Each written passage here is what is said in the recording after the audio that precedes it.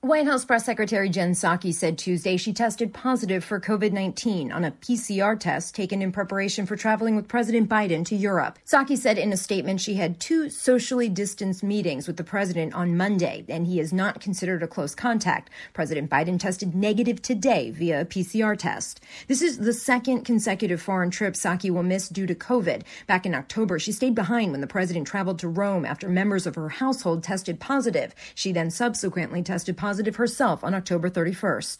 Karen Travers, ABC News, Washington.